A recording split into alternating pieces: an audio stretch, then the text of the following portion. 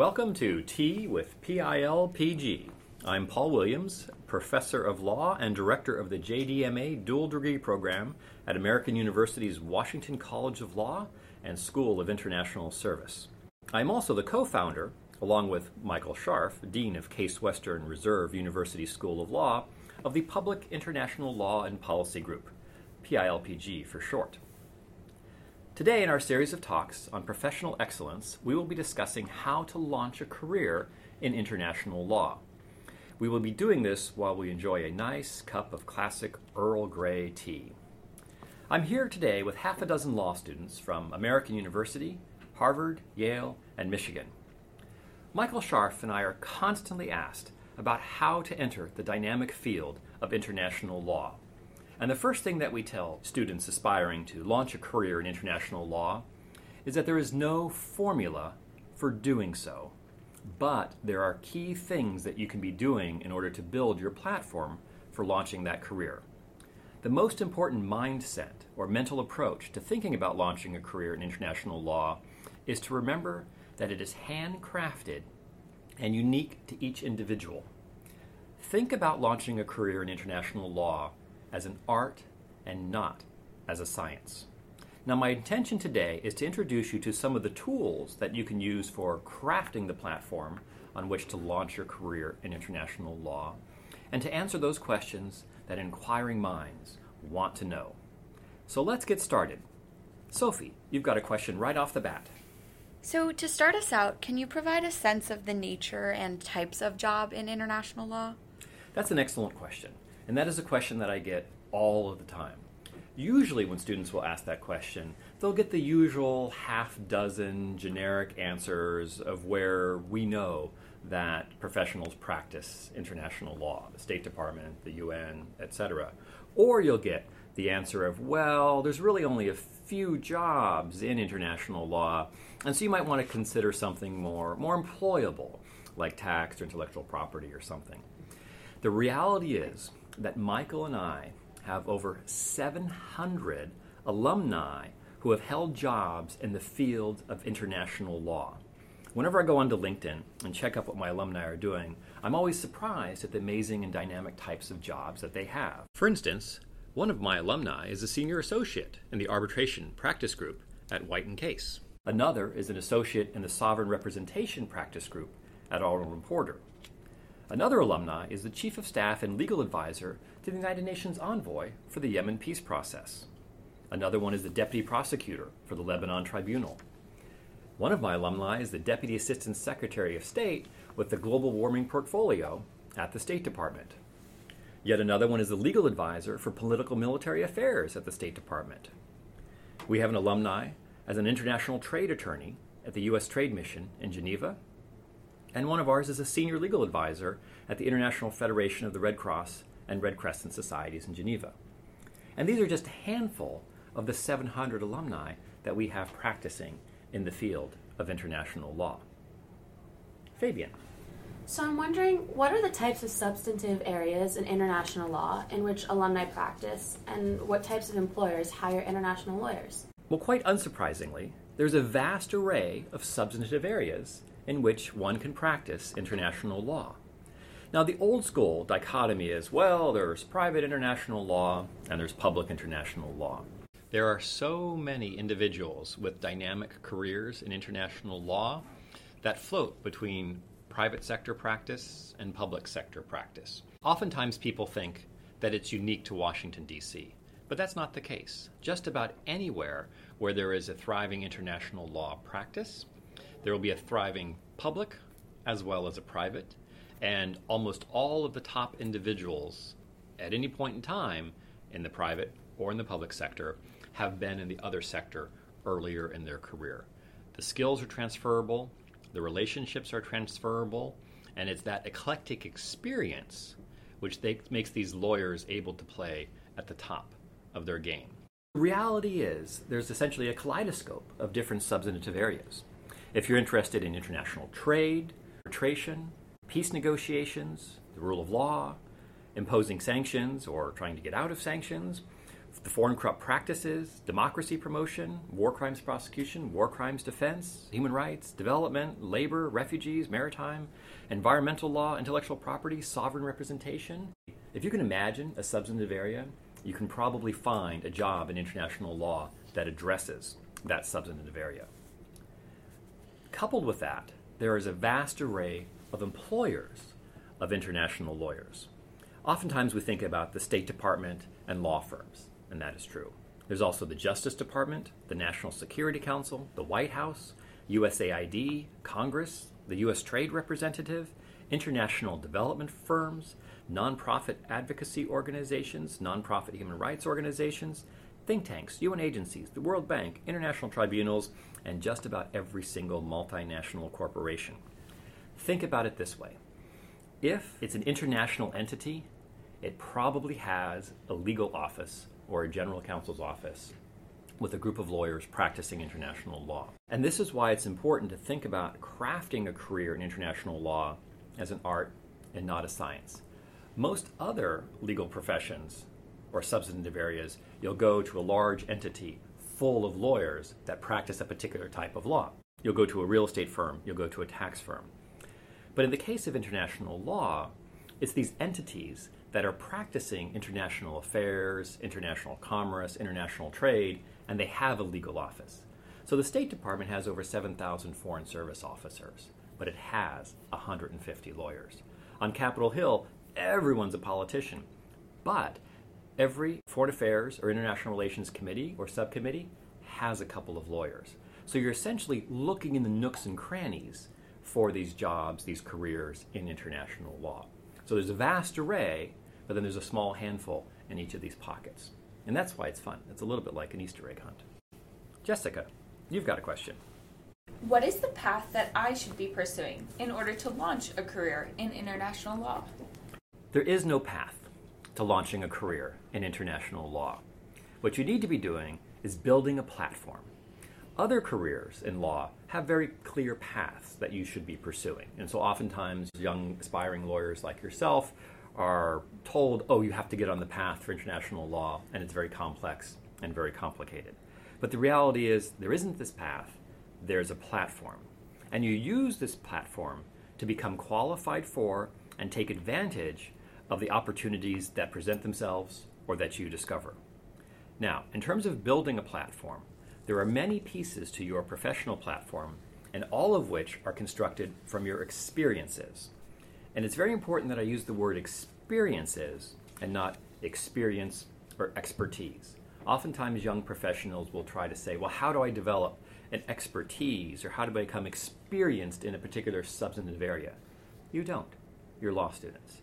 You cobble together a series of experiences that give you the skills, the ethos of excellence, help you develop your personal brand, and broaden and deepen your network. And that becomes your platform. Let's look at all of those aspects of your platform briefly. Skills. You must develop skills for your research, your analysis, your written and oral communication, your skill set that you will have as a lawyer. And then you refine that by identifying more precise skills that international lawyers have. And there's a very simple way of doing this. You go onto LinkedIn and you find senior professionals who have the jobs that you'll want someday. Do you want to be the Deputy Assistant Secretary of State with the portfolio of global warming? Do you want to be in the policy planning office giving legal advice on various international trade issues? Do you want to be on the Capitol Hill advising on the Senate Foreign Relations Committee on how they approach legislating some of the international affairs that we have to deal with? You also look at 25, 30 job advertisements for mid-career positions that you'll eventually want to be applying for and finding out what they're listing as the skills and the qualifications. And then you build those skills through the various experiences that you have. You also want to develop an ethos of excellence.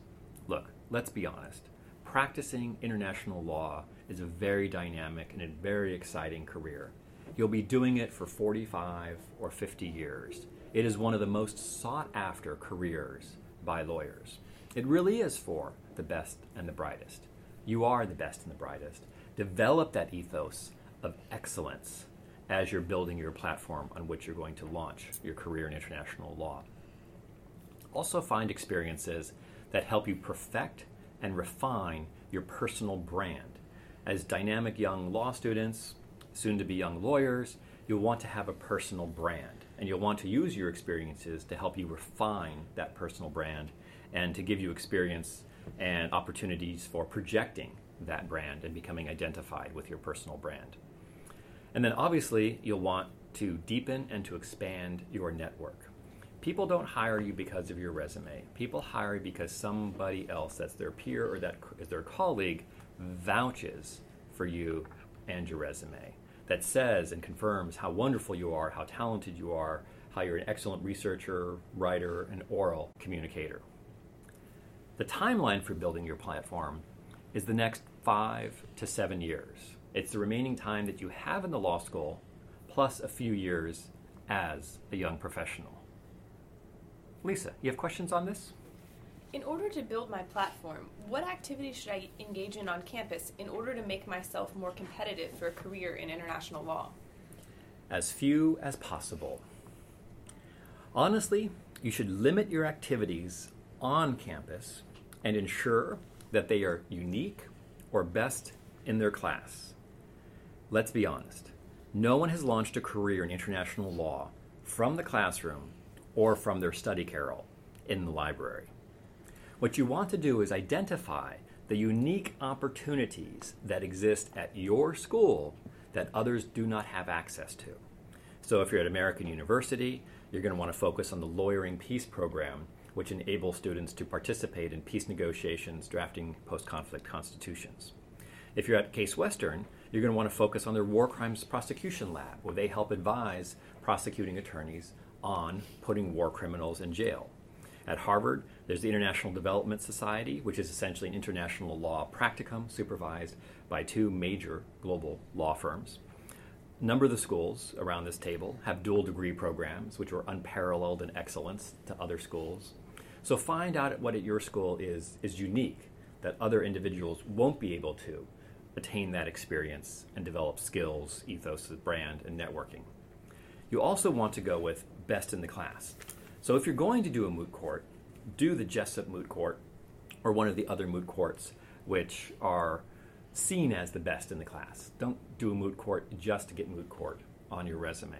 There are so many things to select from at these law schools. Always focus on selecting best in the class. Students always ask about law review. Sure, do law review, but make sure it's the law review or that it's the international law review. Make sure that you're the one organizing the symposium because this allows you to deepen your network, to expand your brand. Make sure you write a comment or an article if possible. Or start your own law review or become an editor on a niche law review that will dovetail nicely with your ethos of excellence and your personal brand.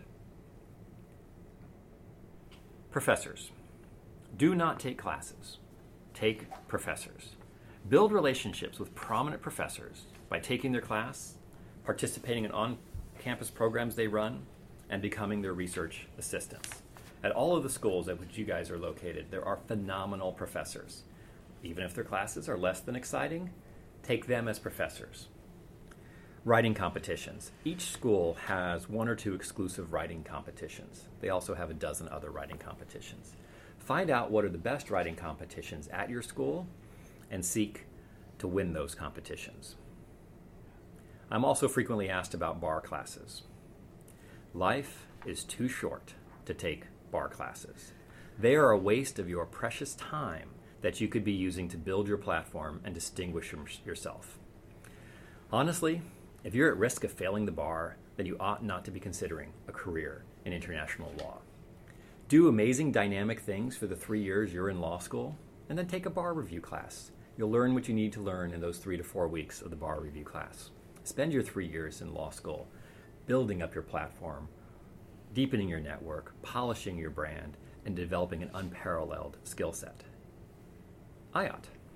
What activities should I engage in off campus in order to build a platform that makes me more competitive for a career in international law? You should definitely get off campus.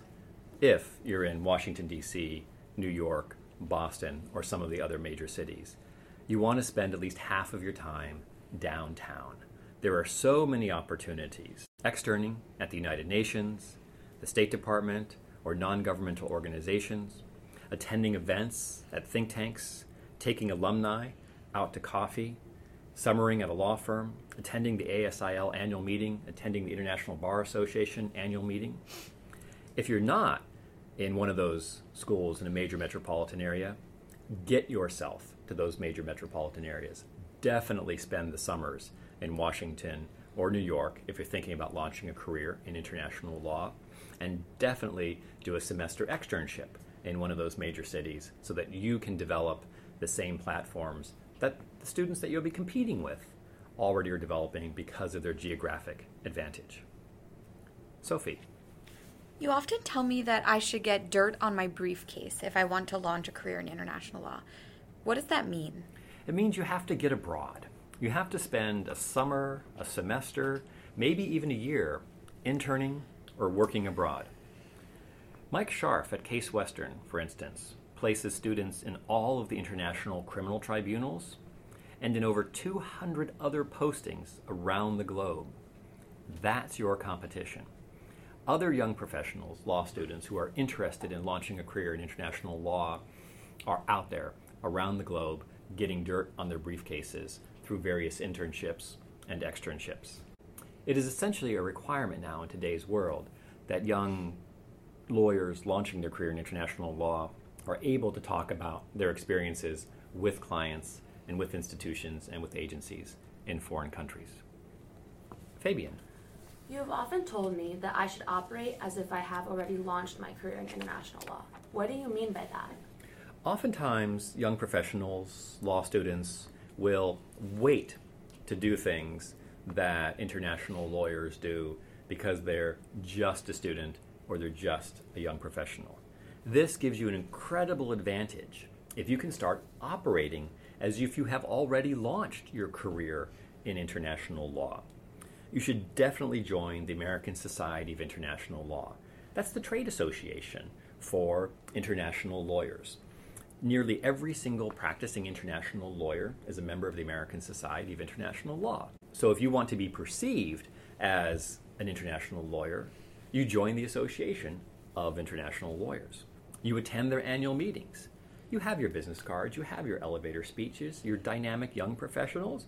You go to the annual meeting where all of the international lawyers gather once a year, and you network and engage with them as a young international lawyer. The American Society of International Law has a number of special projects, and there's always room for young lawyers and law students on those projects. The American Bar Association has a massive international law section. There's an International Bar Association, which has an annual meeting. There's young professionals in foreign policy. There are foreign policy associations. There's world affairs councils. You can get mid-career skills by volunteering for and participating in these types of organizations. And they become part of your brand as a young international lawyer and not just as a law student who hopes to someday be an international lawyer.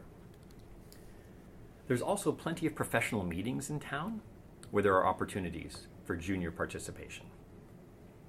And then there's your LinkedIn profile. Build a profile that reflects your future, not your past. Involve yourselves in activities, organizations, intellectual debates relating to international law, and reflect those in your LinkedIn profile. The biggest mistake that young professionals do is their profile is their past. It's their undergraduate activities. It's their undergraduate skills. It's an emphasis on their undergraduate internships. Get out there and start building relationships, internships, skills, connections in the field of international law and reflect those forward in your LinkedIn profile. Jessica. What are the best planks of a platform in my early years post-law school? Well, you definitely want to keep building your platform early in your career, and you want to remove the expectation that you're going to land your dream job right out of law school. The reality is that you're looking at a 40-year plus career in international law. Don't rush. Build that quality platform. If you're thinking about doing a clerkship at a federal district court or a federal circuit court, that fits nicely into your platform. It's not going to be international law related, but it's going to be a federal clerkship. It's going to help you develop your skills for writing, research, and you'll be able to watch others do oral advocacy. There are a tremendous number of law fellowships now at nonprofit organizations. These nonprofits do not have the resources to hire newly minted lawyers, but it's a phenomenal way of getting experience that is normally reserved for mid-career lawyers.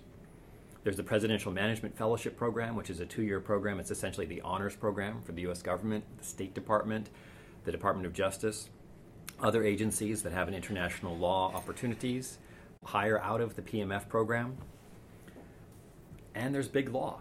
Don't be afraid of going to Big Law for a number of years and using that as part of your platform, developing your skills, developing your network, creating opportunities, developing relationships, doing pro bono work from Big Law. So there's lots of things that you can do right out of law school that continue to enhance and contribute to your platform. One thing that you will definitely want to do in terms of your mindset right out of school is embrace the hybridization of law and policy.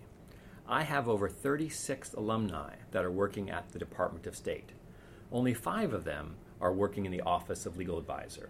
The other 30 plus are working throughout the State Department doing rule of law, democracy promotion, anti-trafficking, anti-drugs policy, all kinds of foreign policy issues that have a very serious international law aspect as well. So oftentimes young lawyers will say, well, I need to make use of my law degree. Embrace this hybridization of law and policy. You will be making use of your law degree, but more importantly, you'll be building out that platform which will enhance your ability to do exciting and dynamic things for the next 40 years. Lisa. What is your view on the necessity of learning a foreign language? Well, Lisa, this is a question that I frequently get from young professionals. And my answer is that if you are nearly proficient in a language, put all the energy that you can into becoming proficient. It's exceedingly rare that young, aspiring international lawyers are proficient in a foreign language. Lots of young lawyers will put on their resume that they have a moderate capability at a language. That's not proficient, and that's not helpful in practicing law in a language. If you are very fluent in languages and you have an ability to learn a language quickly, I would also encourage you to become proficient.